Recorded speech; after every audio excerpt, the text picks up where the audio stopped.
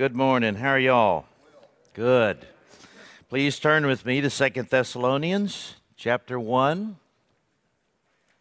verses 5 to 12. I know you started this book last week, and you know by now the context of what's going on, what Paul is addressing with these Thessalonian Christians. They're new believers, relatively new. Some have taught them that the Lord has already come, they've been left behind. So we have that very strong teaching of the geography of death, or the blessed hope that we looked at in 1 Thessalonians 4. And apparently in between the first and second letter, there's still this lingering doubt, or at least some unfaithful teaching about what has happened, that the Lord has come and left you behind, or some confusion about what is going to happen in the future. And we are spoiled. We have the Word of God intact. We have all the books of the Bible. We've had them for hundreds and hundreds of years. We've learned these truths about Christ's second coming and what happens to us after death and so forth. We've had this for hundreds and hundreds of years. These Thessalonians, it's easy to understand how they could be confused. And after all, they've risked everything. They have lost friends. They are losing business because they're being boycotted. They may not be thrown into jail. Maybe they're not being beaten, but they're suffering financially. They're risking life and limb and their well-being for Christ, and they're wondering, is it worth it? Are we pursuing something that's a charade? Or has the phenomenon already passed and it's not for us anymore? And so Paul is writing to assure them of what is true. And he starts with God. Remember who God is, His character, what He has said to you. And that has been their encouragement. So far, they've been suffering well. He says He praises them, verse 4. He boasts about them for their steadfastness of faith, their faith in God, the character of God. And then the all-importance, or the priority of this truth that He is giving them about this is what God is going to do. This is what you can bank on. You can be sure that God has the future in His hands. It's all summarized, even within the book, with a benediction in verses 16 and 17. That's sort of unusual, that a benediction comes in the middle of a book. Usually it's at the end of the book. And here Paul says, I want you to know this so much that even if you happen to tune out on the rest of what I write, well, of course he doesn't want that, but in chapter 3 he gives some exhortations. But I want you to understand that God has the future. He has the present, He has the future in His hands. He has you. And maybe you need to know that yourselves today. And if so, then read with me as we begin in verse 5, 2 Thessalonians chapter 1, verse 5. This is evidence of the righteous judgment of God, that you may be considered worthy of the kingdom of God, for which you are also suffering. Since indeed God considers it just to repay with affliction those who afflict you, and to grant relief to you who are afflicted as well as to us, when the Lord Jesus is revealed from heaven with His mighty angels in flaming fire, inflicting vengeance on those who do not know God and on those who do not obey the gospel of our Lord Jesus.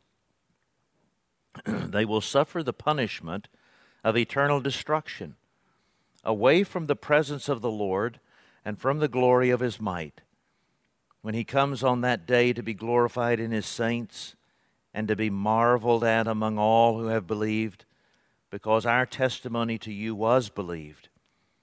To this end we always pray for you, that our God may make you worthy of his calling, and may fulfill every resolve for good and every work of faith by his power, so that the name of our Lord Jesus may be glorified in you, and you in him, according to the grace of our God and the Lord Jesus Christ. Let's pray together. Oh Lord, every one of us needs to know that you have us. You have us in your hand. You have us here in the present. You have us in the future. That you have the church of the Lord Jesus Christ, that you will be faithful to your promises. We need to know that. But we need more than knowing it. We need it so that we can stand firm for you. Because we want to hear at the great day, well done, good and faithful servants. So give us what we need to know, make us whom we need to be, and enable us to do what you're calling us to do. We pray in Jesus' name, and God's men said together, amen. I had a young member of my church I used to pastor who was a passionate Pittsburgh Steelers fan. She now works for the National Security Agency, and believe me, we are glad she's on our side. She's a genius. She can't find her way on the local streets from A to B. She had a little trouble with directions and practical things, but she's a genius when it comes to math and science and so forth. But she was a passionate Steelers fan. So much so that it would wreck her day. It could wreck her whole week if they lost. And especially if she had seen them lose. So she developed a coping strategy. She would pre-record the games. She would record the games. And if they won, she would watch it. She only watched them if she knew they were going to win. So she could, the dad would tell her, the Steelers won. You can watch. Okay, great. She would watch the game, and, there's a turnover, there's a setback. They don't make the fourth down conversion, whatever it is. She doesn't worry. She knows they're going to win. No matter what the setbacks are, what the twists and turns of the game are, they're going to win. Now, that's what Paul is doing for us in a passage like this. It's what we repeated over and over as we studied here at Second in the book of Revelation. Jesus wins. And Paul is giving details to these Thessalonian Christians. This is what's going to happen to you when you die. This is what will happen to your soul. This is what will happen to your body. This is what Jesus is going to do when he comes back. But apparently they're asking, but what about the bad guys? What about evil? What about wickedness? You've assured us about what's going to happen to our bodies and our souls, but we have this deep desire for justice. And we are being persecuted. We're being, as Paul says, put to death, led like sheep to the slaughter all day long. What are you going to do about them? And so Paul, by the inspiration of the Holy Spirit, gives them what they need to hear, what we need to hear as well. God has our present, our future, but also the world's present and the world's future in his hand. He's a righteous God. And because he's a righteous judge, we can stand firm. Now, something is presupposed here by Paul before he launches into these verses on the coming judgment. He presupposes that every Christian is going to suffer. He presupposes every Christian will be persecuted. Paul has said it elsewhere, says it to Timothy. All who desire to live in Christ Jesus will be persecuted. There's no way to go through this world standing for Christ and not lose friends, not lose sales, not lose business, for it not to cost you some money, for it not to cost you some family members. Maybe even to be hurt physically. It's certainly costing our brothers and sisters in far-flung places of the world. And most of the missionaries we support around the world, we can't even mention their last names because they're in such dangerous places. In China, for instance, our brothers and sisters are suffering every day. All who desire to live godly in Christ Jesus will be persecuted. He presupposes that. He presupposes that we will all suffer internally, externally, as a result of walking with Christ because we are united to Christ. In theology, there's this basic theological principle that we find in Scripture. Every place it says, this is true of you in Christ. We call that union with Christ. When you're saved, He unites your body and soul to Him, so that that's what secures you for eternity. But that also means that our lives follow His pattern. And so if Christ suffered, and if the Bible says His suffering is not complete, now it means His atonement is complete, but His suffering, that is His ability to be convinced that God loves him and to love the Lord in response, regardless of persecution, that suffering had a redemptive, apologetic function. That the love of God is stronger than persecution and suffering. If that is what is true of the Lord Jesus, then it will be true of us too. We have a vocation, the old folks used to say, we have a vocation of suffering. It's part of our calling. That the world must see us suffer in all the ways that it experiences, and in addition, be persecuted, so that when we say we believe that Jesus Christ is Lord, we love Him, He loves us, they can say, oh yeah?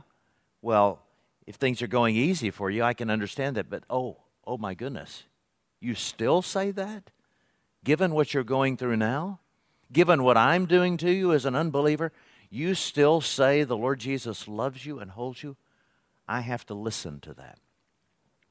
All of that is presupposed by the Apostle Paul. And it's important for us to have that in mind before we study each of these verses in turn. One more image of that union with Christ in His suffering I just read about. I read an article recently about how many pastors are leaving the ministry and how many have become clinically depressed, and it's been a rough several years for pastors. Almost 40% of pastors have left the ministry or changed jobs or vocations. And one minister was giving a story of a friend, and this friend was an Anglican priest. And I just recently learned this, but at an Anglican priest's ordination, the last thing done is that the ordinand lies down face first, prostrate, stretches his arms out, legs straight behind, in a cruciform shape, imitation of the cross, saying, I am putting myself on the cross of Christ, putting myself under the cross of Christ to bear this for Him. This one priest who was on the verge of quitting, happened to be a woman. The priest was on the verge of quitting. She had just had one more betrayal of someone claiming to be a friend, claiming to be a fellow leader, so forth. One more betrayal. And she said, that's enough. And then she thought, before I leave this vocation, I'm going to resume that posture that I had at ordination. And she said she had this image as she lay there of the Lord Jesus Himself covering her and absorbing her into Himself, saying, you're doing this for me. This is what I experienced. So this is normal. It's to be expected. And knowing that it was what she was supposed to be doing, that it was her vocation, that she had the dignity of doing it with and under and with the ability of Jesus gave her the enablement, the inspiration to continue forward. That's the image that Paul is trying to convey to us, not just pastors and priests, but to every Christian. You are bearing the cross with Him and for Him. And even if you can't see the immediate reason for your suffering, you may know that it's being sanctified to your good, but also as an apologetic to those around you, and also, as we learned from Job, as an apologetic to his cosmic accusers, to the demons, to the devil himself. This one is so captured by my love, they will not leave me because I will not let go of them. Two simple points here. Breaks down this way, verses 5 to 10 and 11 and 12, that God is a righteous judge. We stand firm. And to stand firm, we have to know, why do believers suffer persecution? Why do believers suffer persecution? Can't there be any other way? And ultimately, we can't enter the mystery of that, but here are the strategic reasons that are given. There are three of them in this passage from verses 5 to 10. The first one is, it proves when we suffer persecution for the kingdom of God, it proves we are members of God's kingdom. Now, when I say suffer persecution, I'm meaning that inner persecution of the devil himself that maybe no one else sees. It could be external and obvious, but anything that is threatening your faith, anything that is a cost to you for following Jesus, we can call that persecution. And suffering persecution and continuing to believe, to stand firm in the Lord Jesus, proves we are members of God's kingdom. See in verse 5, this is the evidence of the righteous judgment of God. What is the evidence of the righteous judgment of God? Well, there are two things, at least. One is that He's going to judge the others. This is the evidence of the righteousness of God. He is going to judge the others. This is the evidence of the judgment of God, that the wicked cause the righteous, persecute the righteous. But even more than that, that you may be considered worthy of the kingdom of God. It does not mean, there's no teaching in Scripture that somehow you make yourself worthy by suffering. There is that warped theology in Christian history of asceticism. But worthy, used in Scripture like this, is, here is the proof. Here is an indication that this one belongs to me. It is that though they are persecuted, they still follow me. God is proving that we are, when we continue to love God, when we continue to praise Him from the dust, like Job says, when we continue to walk faithfully with Him, when we lose, when we are disappointed, when we are depressed, when we lose material goods or position because of our walking with Christ, and we continue to worship Him, continue to remain faithful to Christ, then we prove that we are those seeds that are planted in good soil, as Jesus said, and it grew up, and unlike the others that grew up, and when difficult times came, the thorns and thistles and persecutions and afflictions wrap their tendrils around us, and it cannot choke out the life in us. Why? Because we are united to Christ. We prove that we prove our worth, we prove our genuineness. We prove that we are held by Jesus. Persecution proves that. It's kind of like those, when you go to those, what was it, at fairs, maybe they still have, they have it at Costco and places like that. Here's the latest chemical that's going to take grape juice and red wine and blood out of white carpet. And it's going to solve every stain problem you've ever had, and it's going to do away with dog smells. It'll cure every problem in your life. Well, what do we do?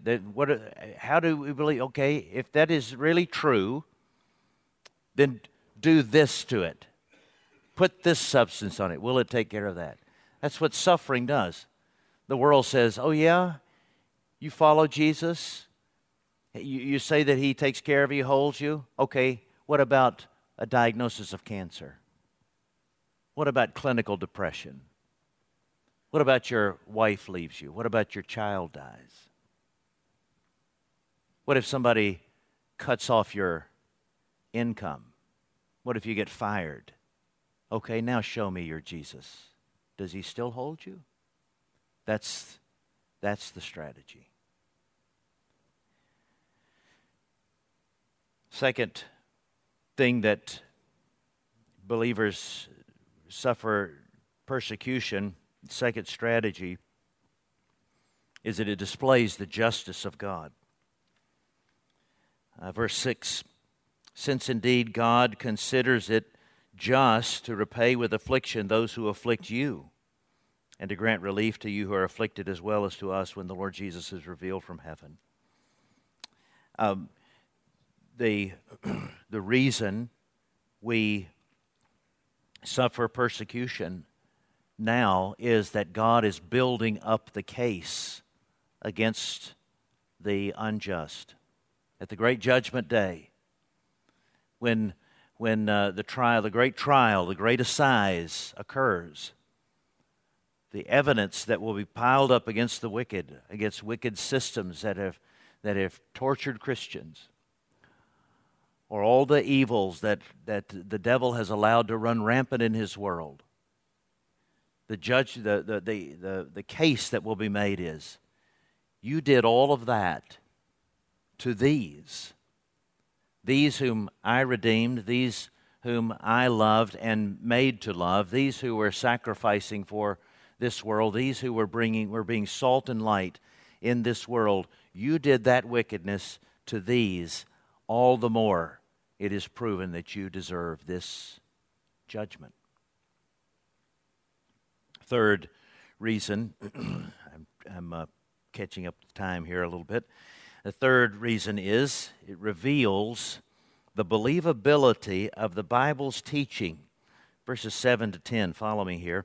And to grant relief, here's another evidence, here's another reason, is to grant relief to you who are afflicted as well as to us when the Lord Jesus is revealed from heaven with His mighty angels in flaming fire, inflicting vengeance on those who do not know God and on those who do not obey the gospel of our Lord Jesus.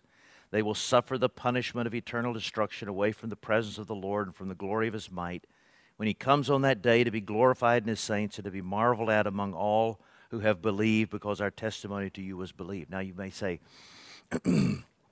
he's not very efficient there. If he's going to, if we're going to balance points, as a good rhetorician would do, this is a long subpoint. But it's very satisfying, isn't it? Christ is your Lord and Savior, and you are thinking about the evil of the world. Evil that is personified, evil that is medical. When you think of the evil that is being perpetrated in the world, is this not a satisfying scene?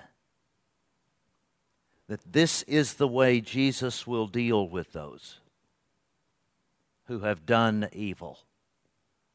And all of those diseases and forces and systems that have perpetrated evil. Is this not deeply satisfying? He says, you have believed this. This causes belief in you. Every one of us has a secret witness in ourselves of the truthfulness of Scripture, of the truthfulness of God. That's what Paul says in Romans 1 and 2. He has borne witness of himself in you. He's written his law in your heart. You see his glory displayed in the heavens. There is, in our conscience, we know there is a God. We know his invisible attributes of power and of judgment. There is something deep and instinctive in us that when we see a thunderstorm, or we see an earthquake or a volcano, when the creation turns against us, there's something instinctive in us, even if we are not Bible-believing Christians, to say, you know, there's something out there and he's not happy with me. And there's something deep in us that knows there is a right and a wrong. He's written his law in our hearts. And so that conscience is continually disturbed until we're united with the God who made us through Christ. And when you are introduced to Christ and you believe in him, there's no way that we would stick with him.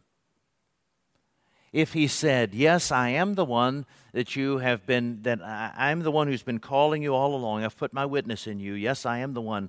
But by the way, my hands are tied in that thing of evil. By the way, you know, I've really recruited you here because I'm hoping you can help me with the bad guys, because I don't know if we're going to win either. Or if he says, what you thought, you know, if he's like a Star Wars God, what you thought was good is not really good, and what you thought was evil is not really evil. It's just two parts of the force, and they're just kind of keeping each other balanced. Nobody in their right mind would continue to. Nobody would lay their lives down for a Savior like that. But here he says, I am the one who has been calling to you all along to tell you that I made you, I want a relationship with you, and I am also the one who is saying to you cosmically and in your conscience, I will right all wrongs at the great day. That's what makes the gospel believable, among other things. But the gospel would not be believable without the doctrine of judgment. I have a friend who served as a bivocational missionary in Israel for a number of years as a physical therapist. And he said that he never could get a hearing with Jewish patients who had suffered the Holocaust because he was young, he was an American. For whatever reason, they dismissed him. And then he started saying, he said, my opening line would be, you know it's not over. God is not finished judging evil. Judgment is coming. He said, when he would say that as an introduction, then he said they were open to having a discussion about the rest of his faith. So, God's strategies for believers suffering include, it proves we are members of the kingdom of God, it displays the justice of God, and reveals the believability of the Bible's teaching. Now, how are we going to do that? How can we possibly survive, endure the persecution and suffering that face us as Christian? Well, verses 11 and 12, Paul tells us it's only by prayer, but specifically this kind of prayer. Prayer for fellow believers. Notice verse 11, 3 things. To this end, we always pray for you. We pray what? That our God will make you worthy of his calling, may fulfill every resolve for good work, and every work of faith by his power.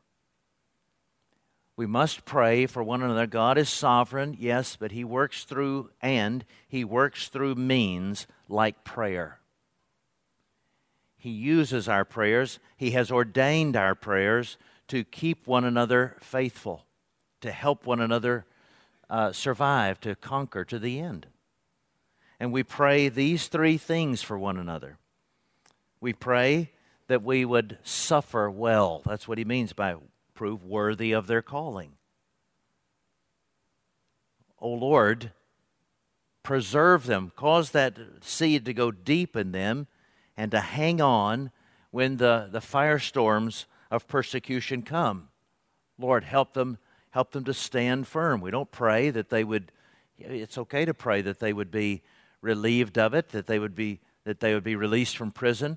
But in the meantime, we pray they'll suffer well. Don't let us just hang on and remain depressed and defeated while we're going through this family problem or through this diagnosis. But help us, Lord, help us to give testimony to you while we're doing it. It's not that we're to be happy-clappy all the time, but help us to demonstrate the enduring, deeper hope of the resurrection. Number two, we pray that they would obey well, full resolve in every good work. Keep them obedient. And then to serve well, to fulfill every work of faith. Continue to think of others, to serve others in the name of Christ. The second major, we pray for fellow believers that way. We pray specifically for Jesus to be glorified. There are some prayers that Jesus will always answer exactly as you pray them. And here is one, like the old folks used to say, get a name for yourself. Or fetch a name for yourself. Lord Jesus, be glorified. In this, be glorified. Third reason we pray, or thing for which we pray for grace and comfort to be shown.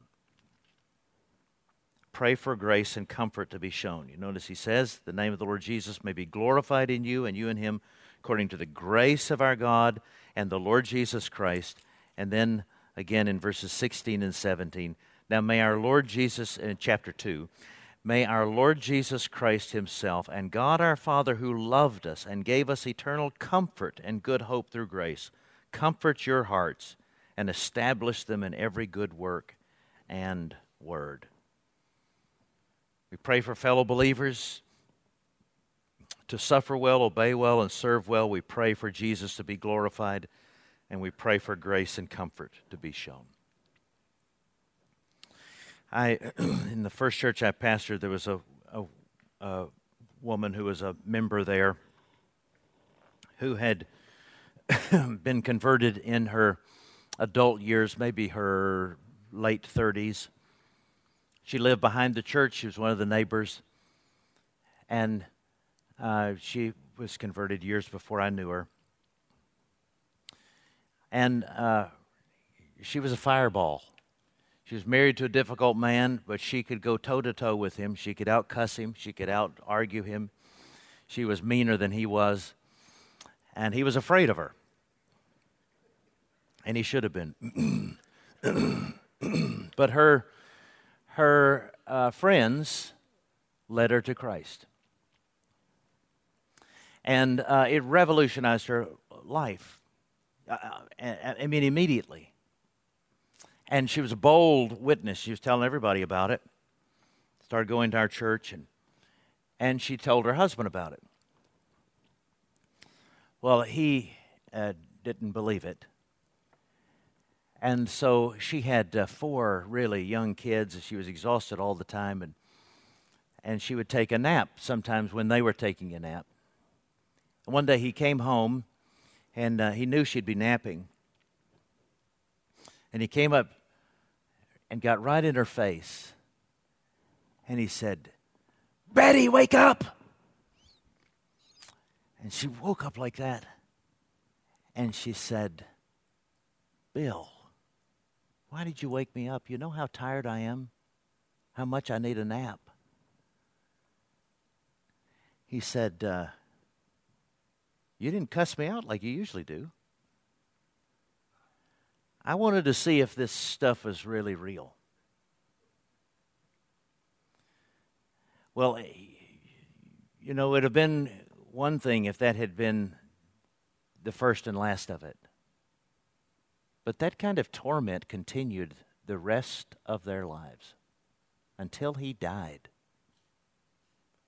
unfaithful to their marriage, cruel, shaming to her in public. You know that every one of her children, every one of her grandchildren walks with Jesus. Now, they have had their trials. They've had moments when they were wandering far away. There's been some addiction. There's been all kinds of problems. But I was thinking about that family the other day, thinking, you know, they've come around, they've continued, they've endured. Why do those children, those grandchildren, given the kind of father they have, we know what happens typically to children have a father like that. Given the kind of father, the grandfather, the great-grandfather they had, why did those children endure in the faith? Well, Jesus is faithful to them. He's also been faithful to them with a grandmother, with a mother that they watched, tortured for her faith for the whole time they've known her. And yet, she loved Jesus contagiously. She was one of my most faithful encouragers. She was serving somebody all the time. She still was a little scary, but beautiful testimony. And, you know, if there are times when I think, I'm not sure this Christianity thing is real, I can look at somebody like Betty and say, oh, it has to be real. There's no other reason somebody like that would hang on to Jesus other than Jesus is hanging on to them. We stand firm because in Him we are firmly supported. Let's pray together. Oh Lord Jesus, we thank you that you love us enough to tell us what we need to know about the future, and you tell us sometimes what we don't want to hear. We seldom want to hear that in this world we will have trials, or that we will be persecuted, or that we are proving that we are united to you and our faith is being made coming forth brighter than gold as a result of our suffering. That's unpleasant, but thanks for telling us the truth. And also thank you for, as we suffer, giving us insight more and more to the price you paid for us to be our Savior. We have just a slight taste of what it meant for you to live in this world among us. Only a slight taste, and it's hard enough.